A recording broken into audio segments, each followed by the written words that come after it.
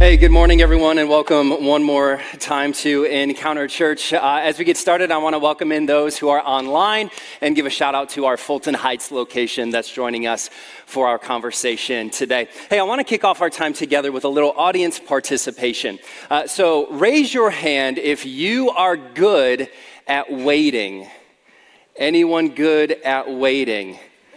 I see two hands in a full room. Okay, now raise your hand if you are like me and you are terrible at waiting. Okay, all the hands are going up. Fantastic. In fact, my family is here and I'm pretty sure they're saying, Kyle, put your hand up higher and leave it there. Because the truth is, I'm terrible at waiting. I do not have good patience at all. In fact, in heaven, when God was passing out patience, I was nowhere to be found. I wasn't in line. I don't even know where I was. I was probably with all of you who just raised your hand. We were doing something. In fact, when I was a little kid, I remember I lacked patience so much. It would be Christmas morning. It'd be 4 a.m. and I was wide awake. I'd go into my parents' room. Mom, Dad, Santa came. It's time to open gifts. True story, 4 a.m. They made me go back to bed. I still didn't sleep. I had to wait till, 8 or whatever it is. I was terrible at waiting. My saying is, waiting is dumb. Why wait when you can do it now, right? But we all have to wait. Here's an example.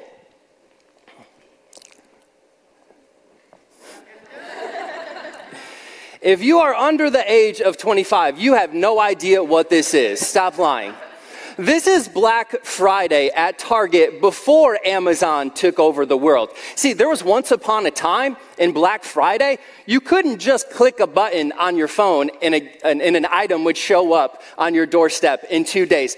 There was once upon a time where you had to wait for the paper ads to come out. I think it was on a Thursday. And you would get all of the ads with your family in the living room, and you would flip through all of the ads, and you would circle the items that you wanted to purchase. And you would organize the ads that would strategically plan your shopping trip in the morning. And you would show up at Target and wait in line for 4 hours for $2.99 DVDs. Listen, some of you under 25, you're judging me right now, and I don't appreciate it. I really don't. Maybe we all can't relate to this one, but maybe we can relate to this. We were so close. We were 2 quarters away from ruining Taylor Swift's night. Just take the points, Dan. Just take the points. Looks like we're going to have to wait for next year to win the Super Bowl. Oh, man. Okay, what about this one? Wait, why is that up there? We don't have to wait anymore. We're national champs. All right, let's check out this one. Everyone knows what this is. This is the Secretary of State. Now, if you're not from Michigan, maybe in your state you call it the DMV, the Department of Motor Vehicle. And it's a wonderful place. You show up, you wait an hour, no matter how many people are in line. And when you get to the counter, you pay money for who knows what. You don't even know why you're handing over money. You just give them money. It's a wonderful experience. But if you've been there recently, they've made some improvements. There's a monitor in the Secretary of State now, and you get to, the one that I went to, you get to pull a ticket, and on the monitor, it shows you your place in line. And it gives you an estimated wait time. Anyone experienced that at the Secretary of State recently? Okay. Oh, how I wish that life had a monitor that could show you your place in line with God. Oh, how I wish that life had a monitor that could show you your estimated wait time. Because here's what I know, that when you're waiting in life, as each day passes, trust gets a little bit harder, doesn't it? How do you trust God when you're waiting for a positive pregnancy test? How do you trust God when you're waiting for your parents to stop fighting? How do you trust God when you're waiting for your income to be greater than your bills? How do you trust God when you're waiting for the test results to come in? When you're waiting for a child to return to Jesus? Waiting for your boss to finally recognize your hard work and contribution? Waiting for the opportunity to send out wedding invitations with your name on it? I think this morning the list could go on and on. We're just scratching the surface. And here's what I believe this morning, that everyone in this room, Fulton Heights and online, we're all waiting for something. We're all waiting for something. And the question that I want to simply ask this morning is this: how do I trust God when I'm waiting? How do I keep my soul healthy when I'm waiting? When I didn't choose to wait in the first place, and when I don't know how long the waiting is going to take, and when I don't know how it's all going to end up, how do I trust God when I'm waiting? The good news this morning is that I'm not going to teach this message. You already heard from me. I'm terrible at waiting. You don't want to hear from me, okay? The good news this morning is that we're going to turn to a letter in the New Testament written by a man who knows what it's like to wait. And not just wait in line on Black Friday, but to wait in prison. And not just for a few days or a few weeks, but for 4 years. Today we're going to hear from the Apostle Paul. And I think if the Apostle Paul were here with us this morning, if he were standing right here, and if I were to give him my microphone, here's what I think he would say to us. If you're a note taker, I'd love for you to jot this down. Here's what I think he would say. I think the Apostle Paul would say, with God, waiting is not wasted. Instead, waiting is a setup. Let's explore this morning. For those of you who might be newer to the Bible, the Apostle Paul is a prominent New Testament character.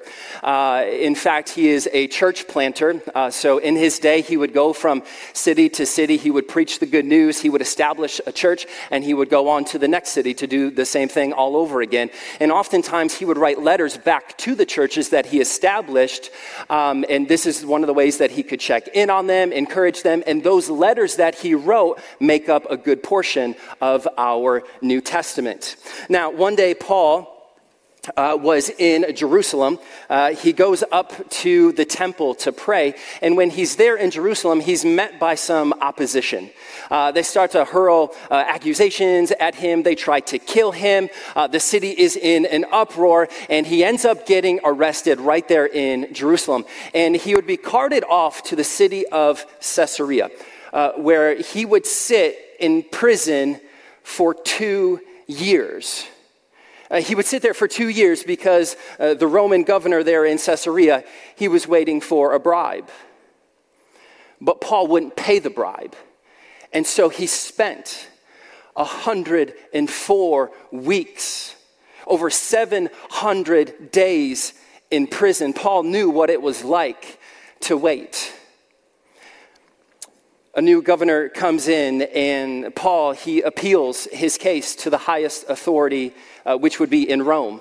You see, Paul was a Roman citizen, so he had the authority to do such. And so they ship him to Rome, and as he's on his way to Rome to get his case tried, he doesn't know this, but he would spend another 2 years in prison. Again, Paul knew what it was like to wait. He knew what it was like to wait. And so as he's sitting there in prison in Rome, the church in Philippi, a church that he established, one of the first ones, they find out about Paul's situation, and they send him gifts and encouragement to check in on him. And Paul writes a letter back to the church at Philippi, and that's what we're going to take a look at. We're going to start in chapter 1, verse 12. This is right after Paul's greeting to them. So this is what Paul writes in chapter 1, verse 12. He says, "Now I want you to know, brothers and sisters, that what has happened to me," meaning almost being killed in Jerusalem, being in prison for all these years, has actually served to do what? to advance the gospel. I've got to be honest here. I did not expect these words from Paul. You see, before we have Paul, he goes by the name of Saul. And Saul hated Christians. In fact, Saul was part of the mob that killed the very first Christian. Saul was a Pharisee. He was high up in the religious leader system, and he used his status and his influence and his time to find Christians, to persecute them, and to throw them in jail. That's what he did. And so one day when he's on his way to do this very thing, he has an encounter with the Lord Jesus Christ. And in one moment, we go from Saul, the persecutor of Christians, to Paul, the church planter. You see, there's a big difference between just knowing about Jesus and having an encounter with the risen Lord Jesus Christ. And when you have an encounter with him, you are never going to be the same. You see, Paul, from this moment on, he understands his mission from Jesus. Jesus makes it clear. Paul, your mission is to go and to preach to the Gentiles. Now, the Gentiles are essentially everyone who is not Jewish, and Paul understood this mission. He took it to heart. This was his identity. This was his purpose. In fact, in Romans, Paul writes this, thinking about the people who have not heard of the name of Jesus yet. He writes this in Romans. He says, "And how can they hear without someone preaching to them? And how can anyone preach unless they are sent?" You see, Paul understands that he was sent. Paul understands that it's his mission to go. This is what formed his identity. Paul had one foot out the door before Jesus even told him where to go. So my question is, Paul, how do you have such a good attitude when you're in prison, when you know that it is your deep, deep conviction to go and preach the gospel to the Gentiles, but you can't go anywhere because you're stuck in prison? You can't go anywhere because you're chained.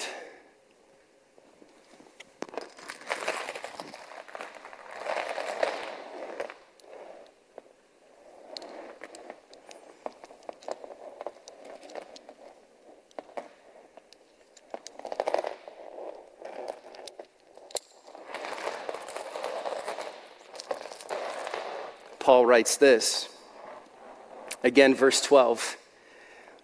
"Now I want you to know, brothers and sisters, that what has happened to me has actually served to advance the gospel. As a result, it has become clear throughout the whole palace guard and to everyone else that I am in chains for Christ." You see, Paul is chained, but the gospel's not chained. Paul is stuck in prison, but the gospel's not stuck. Paul can't move, but the good news of Jesus is on the move throughout the whole palace guard. How is that so? It's because I believe there's someone on the other side of this chain. Mark, can you come help me out?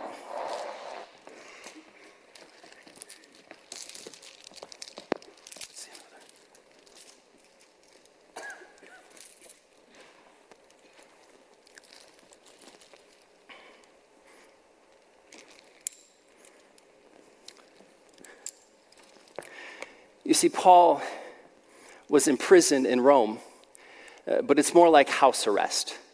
What does he say?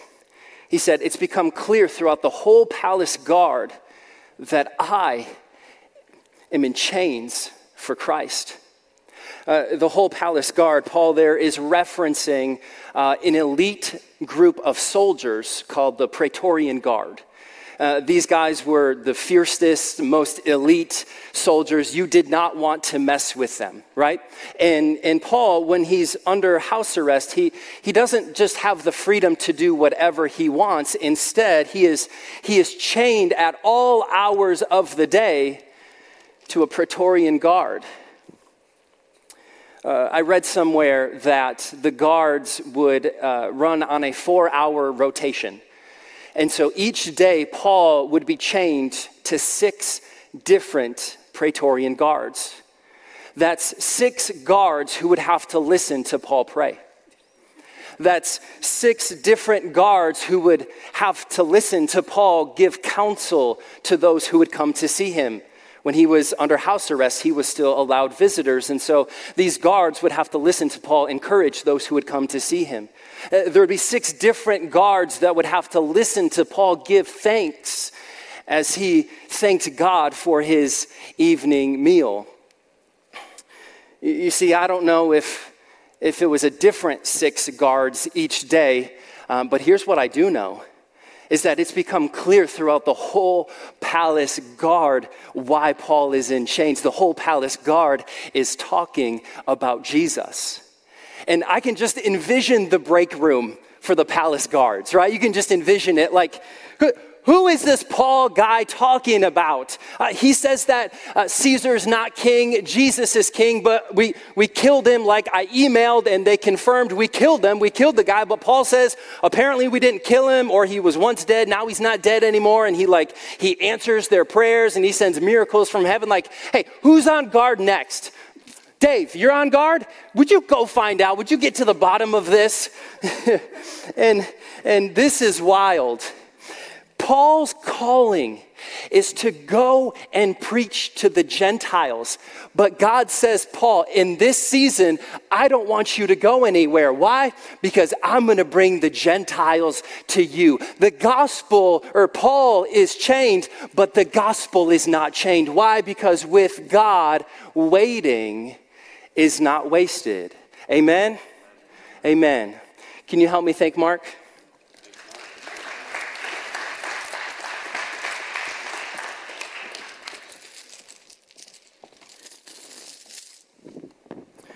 The gospel is not chained.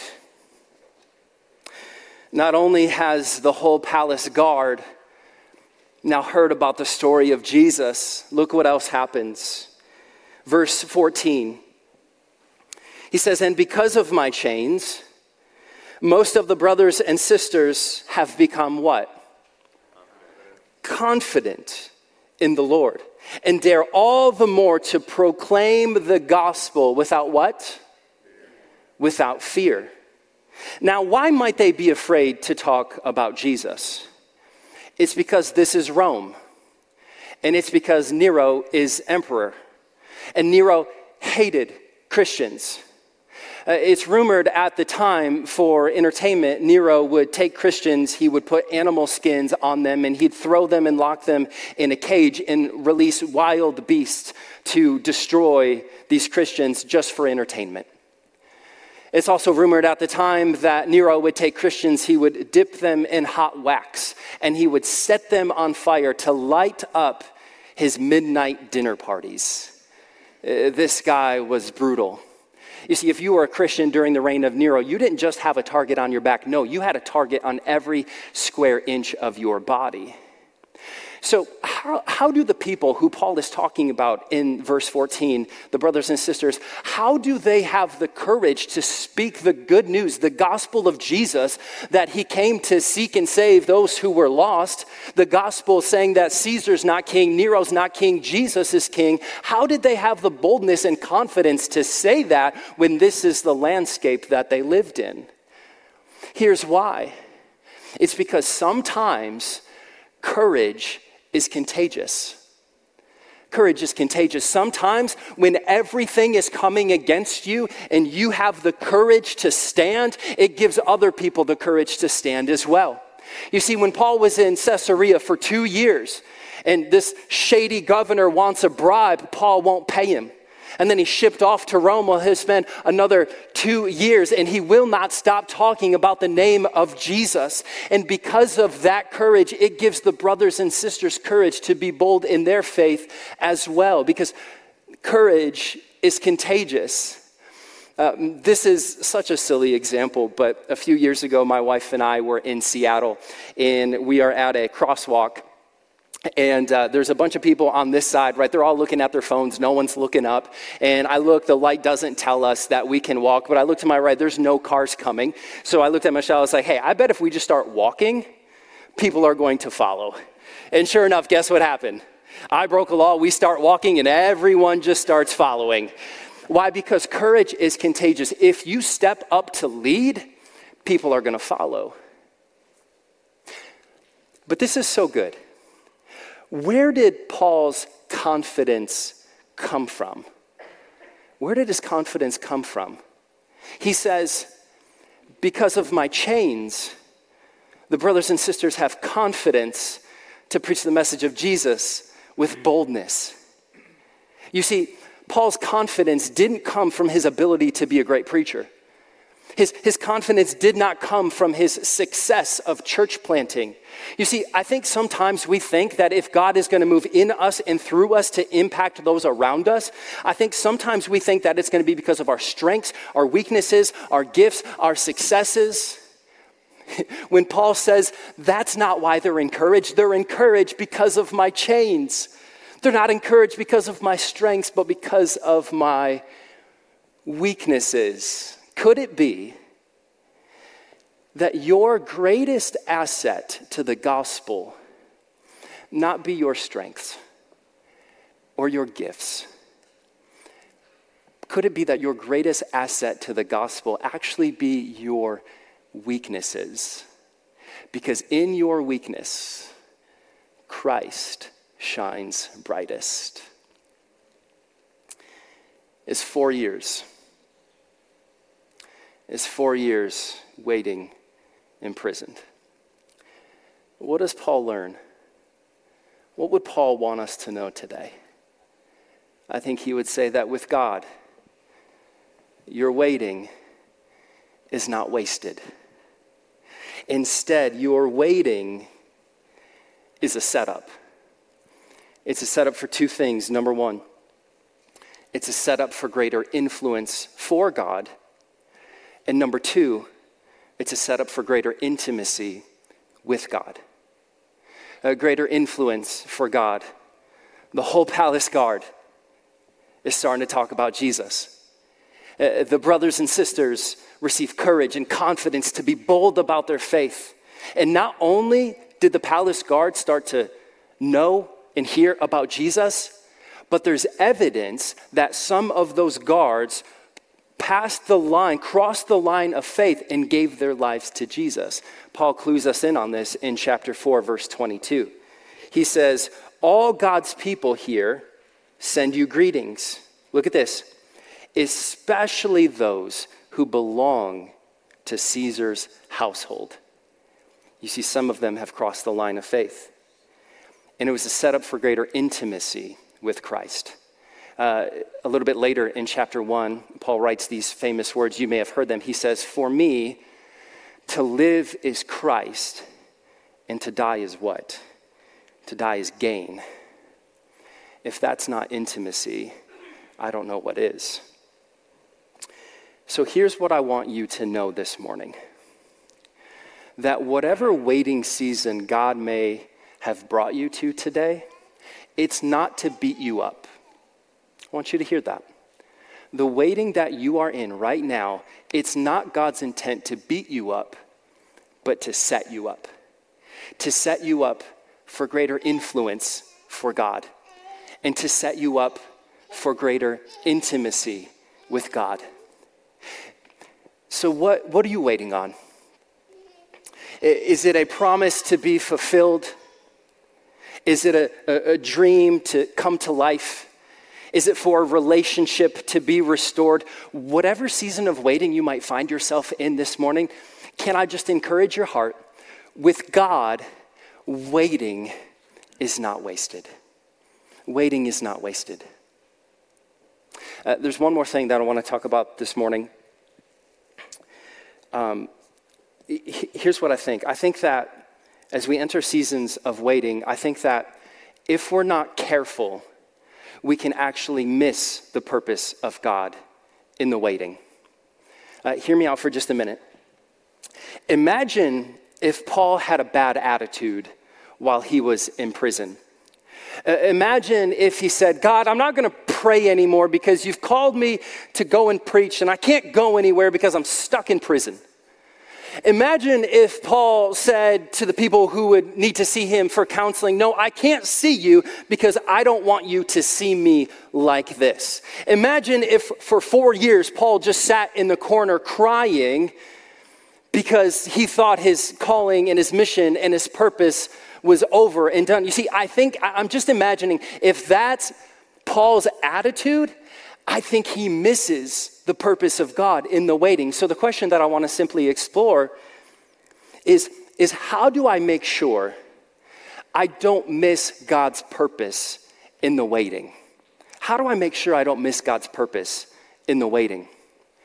Interestingly enough, you and I and Paul, we're not the only ones to enter a season of waiting. Jesus himself enters a season of waiting. You could say that as Jesus grows up, even into his 20s, he is training for his earthly public ministry. He's training, and then there comes a day where this beautiful moment where Jesus is baptized by John the Baptist. He comes up out of the water. The text said that the Spirit of God fills him. And if you're reading, you would think at this point, okay, Jesus is ready. It's time to go and do your public ministry. God set him loose and let him go. But God doesn't bring him into the season of his public ministry right away. No, instead, God brings Jesus into a season of waiting. The text says that the Spirit of God led Jesus to the wilderness to wait, where he was tempted by the devil for 40 days and 40 nights. But we know that when Jesus was in the waiting, he received God's purpose. How did he do it? I think his how is our how. And here's what it says. It says this in Matthew chapter 4, verse 2. It said, after fasting 40 days and 40 nights, he was hungry. How many of you are like, if that's how, I'm in trouble? That's what I think, right? Thank you. You know, fasting simply means to separate yourself from something in order to offer yourself more fully to God. And in those 40 days and 40 nights, as Jesus is waiting, that's what he does. He offers himself fully to God. He is connected with God. And I can just imagine that as Jesus is waiting for 40 days and 40 nights, I can just imagine what the Heavenly Father is speaking over Jesus as they are so connected. I hear the Father saying this to Jesus. Jesus, I am near, I am good, and I'm not done. And I think that's what Jesus repeats in his mind day after day, night after night as he's waiting. My Father is near. My Father is good. And my Father is not done. You see, the story clues us in. When Jesus exits his season of waiting, he's not drained and discouraged. No, the text says that Jesus was full of the Holy Spirit. You see, God doesn't want you to leave your season of waiting drained and discouraged. He wants you to leave full of the Holy Spirit. When Paul was in prison, I can just imagine him saying over and over, God is near. God is good. God's not done. God is good. Okay, God, I'm going to keep praying to you. God is near. Okay, God. I'll continue to see my friends for their counseling appointments so I can speak wisdom and encouragement in their life. And God, you're not done. You're not finished. Jesus, while I'm chained, the gospel is not chained. And he repeated that over and over and over again. So whatever season of waiting you find yourself in this morning, and you're asking, how do I make it? How do I trust God when I'm waiting? How do I keep my soul healthy when I'm waiting? How do I make sure that I don't miss God's purpose in the waiting? Here's how. When we remind ourselves that God is near, that God is good, and that God's not done. So I may not know what season of waiting you are going through right now. I might not know how long you're going to be there. I might not know how it's going to end. But here's what I do know. That with God, waiting is not wasted. There is purpose in your waiting. I want to tell just one more story as we get ready to wrap up. There's a picture on the screen. This is a picture of my wife and I with her family the day that we got engaged. It's a few years ago now. And to the right, you can see my wife's father. His name is Mike. A few months after I had met Michelle, her dad was diagnosed with stage 4 cancer. Mike he's a great guy. He's a great dad. I remember one time when he learned, this was a couple weeks into dating his daughter, he learned that I didn't know how to change a tire on a car. He said, "You're not going out with my daughter again until you learn how to change a tire." And so he showed me how to do that in his driveway. Into his battle with cancer. And let me just say, any season when you are watching a loved one go through cancer or disease or sickness, or you're going through it yourself, that is the most difficult waiting season I think there is. As we were going through his cancer journey, it came to the point where the treatments were no longer effective and the cancer was spreading too rapidly. And so they made the difficult decision to move him into hospice care, where I think he was there for maybe 4 or 5 days. And what was interesting is that even though inside his body was wasting away because of the cancer, he was still able to have a conversation with the people who would come to see him. And we didn't know it now, but those 4 or 5 days, man, those were a gift. Those were a gift because he got to say goodbye to all of his family and friends. And Mike was a follower of Jesus, and so we know where he's at, and that brings us great hope. And so many of his family members and his friends are also followers of Jesus. And so when they came to see Mike, they had tears of sadness, but they had tears of hope because they knew where he was going. They knew that Jesus was going to bring him home in a few short days. But I'll never forget, there were 2 individuals who came to see Mike at hospice. They were not followers of Jesus. And it was so vivid and so clear, their responses, these two individuals who didn't know Jesus, was so different of a response from the people who did know Jesus. You see, the people who didn't know Jesus, they didn't have tears of hope. None. It was confusion and chaos and what's going to happen? And I'll never forget this. As I sat in that hospice room, I witnessed my mother-in-law and my father-in-law share the good news and the grace and the generosity of Jesus with these 2 individuals with such boldness and love and grace. You see, they could have sat in that hospice room and said, "God, why me? Why us? Why now?" And we were honest with God with some stuff, absolutely. But they caught God's purpose in the waiting. And they took that opportunity to share the word of Jesus with such boldness and grace. So I don't know what season of waiting you might find yourself in today. I really wish I could tell you when it's going to end, how it's going to end, and what's all going to happen. I don't know.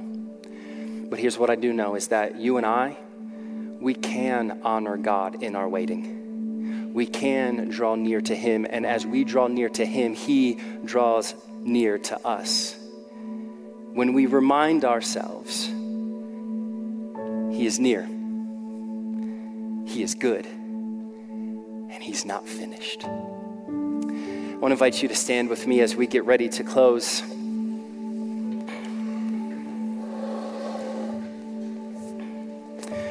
To allow just a moment with you and Jesus, I want to invite you to close your eyes and bow your heads. Fulton Heights, I want to include you in on this as well. I wonder if you're here today and you would say, Kyle, man, this message was for me. I am in a season of waiting, and it's tough and it's difficult, and I don't know how it's going to end. But you would say, Kyle, I want the Heavenly Father to simply remind me that He is near, He is good, and that He's not finished. If you need that reminder today from your Heavenly Father because you are in a season of waiting, would you just go ahead and slip up your hand so I know who I can pray for this morning? Just go ahead and slip it up. There you go. Yep, I see hands going up all over the room here at Kentwood. Fulton Heights, you as well. All right, I want to pray for you. Jesus, thank you so much for this time. God, thank you for the story of Paul, that even though he was imprisoned for 4 years, his waiting was not wasted. God, we thank you that in his season of waiting, there was purpose that the whole palace guard would be introduced to Christ, that some would cross the line of faith, and that the brothers and sisters would receive confidence and boldness and courage. We thank you for the story of Jesus, that when he is in the season of waiting, God, you were near to him. You gave him strength. You comforted him. And when he left his season of waiting, he was full of the Holy Spirit. And he went to preach and proclaim the kingdom with such boldness. We thank you for the story of my mother-in-law and father-in-law, who even though they were going through the most difficult days of their lives, they understood that there was purpose in the season, in the waiting. And they took that moment in that purpose and they proclaimed the gospel of Jesus to people who didn't know you yet. God, there is purpose in the waiting. With you, waiting is not wasted. So Jesus, I pray right now for the individuals who raise their hand and say, God, I'm going through a season of waiting and I need to hear from you. Jesus, I pray right now that you would whisper to their hearts that you are near to them, you are good, and that you're not done. They might not know how it's going to end. They might not know how long they're going to have to wait, but you are a God that is near, you are a God that is good, and you are a God that is not finished with our story. And in that we place our hope, and in that we place our trust. And we give you the praise for it. And in Jesus' name, and together, everyone said, amen.